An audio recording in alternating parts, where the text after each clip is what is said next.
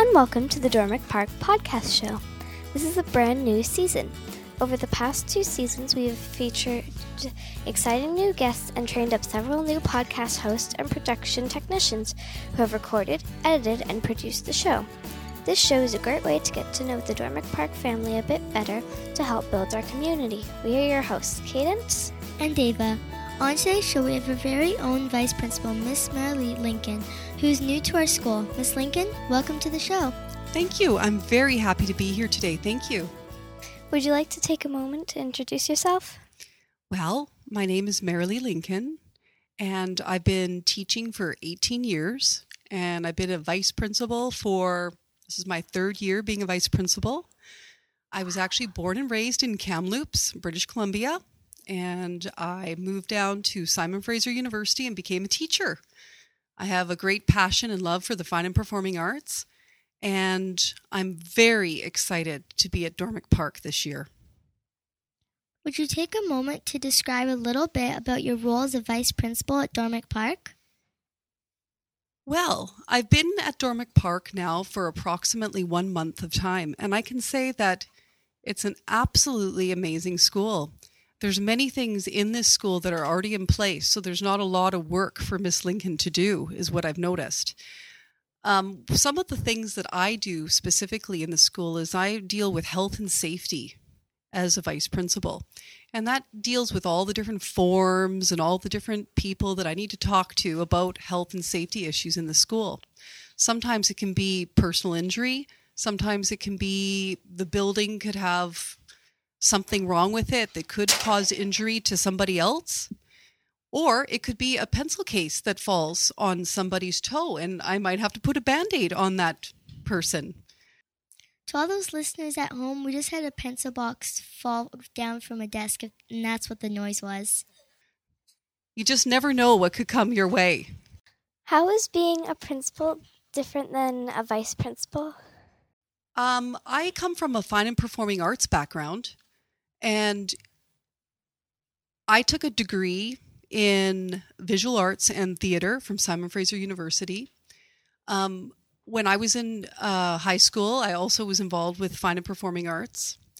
When I was a young person in my 20s, I did commercial work in the film industry, and I've always been a painter on my own. That's probably my most passionate piece of the fine and performing arts, is that I regularly paint different pieces of fine arts. And I think that that love and that passion is something that I like to bring to my students and the school that I'm presently in. So you just mentioned that you come from a fine and performing arts background. Would you tell our listeners a bit more about your field of expertise? Well, as I was saying before, my biggest passion is probably visual arts. At a very young age, I was able to draw, and I developed that skill over the years. And that's something that I do in my pastime. At home, I mostly paint landscapes and different still life kinds of images. I also like to paint pictures of my children.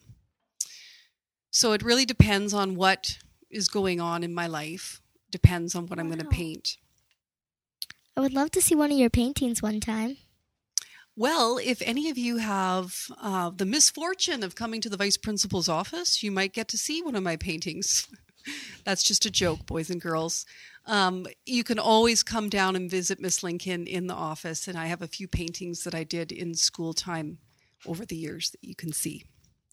Do you have any advice or tips you can give our listeners who are interested in exploring art or tapping into their creativity? Well, I think the biggest piece of advice is that everybody needs to remember that there is no wrong answer in the fine and performing arts.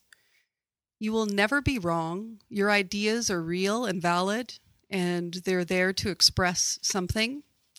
Just like writing in English class, visual arts or theater or music or dance is an expression of communication. The wonderful thing about the fine and performing arts is you'll never be wrong. You need to choose that creativity and express it through that medium and feel in your heart that that is okay.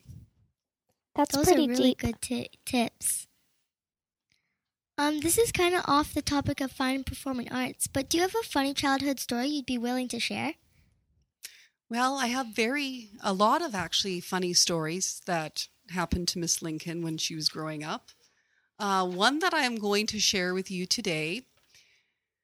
I remember when I was about grade 5, your age, I got a dog, and I thought it would be really fun to paint my dog's fingernails, her paws. So I took nail polish and I painted her fingernails, and the dog was very passive and I taught it to shake a paw. Her name was Cuddles, and I lifted up her paw and she just willingly showed me her paw, and then I started painting her nails, and that was it. But it was kind of funny. Everyone thought, wow, Maralee, why did you do that? I'm in grade 5 and I got a dog that around like the summerish, winterish time, and I actually painted my dog's nails too. Did you? When he was sleeping. Thank you, Miss Lincoln, for coming out here and being on the show. Thank you very much. It's been a very exciting time. Thank you. And thank you, listeners, for tuning into this episode. And a special thanks to Alex and Harshdeep behind the scenes on tech. We're your hosts, Ava and Cadence. Goodbye.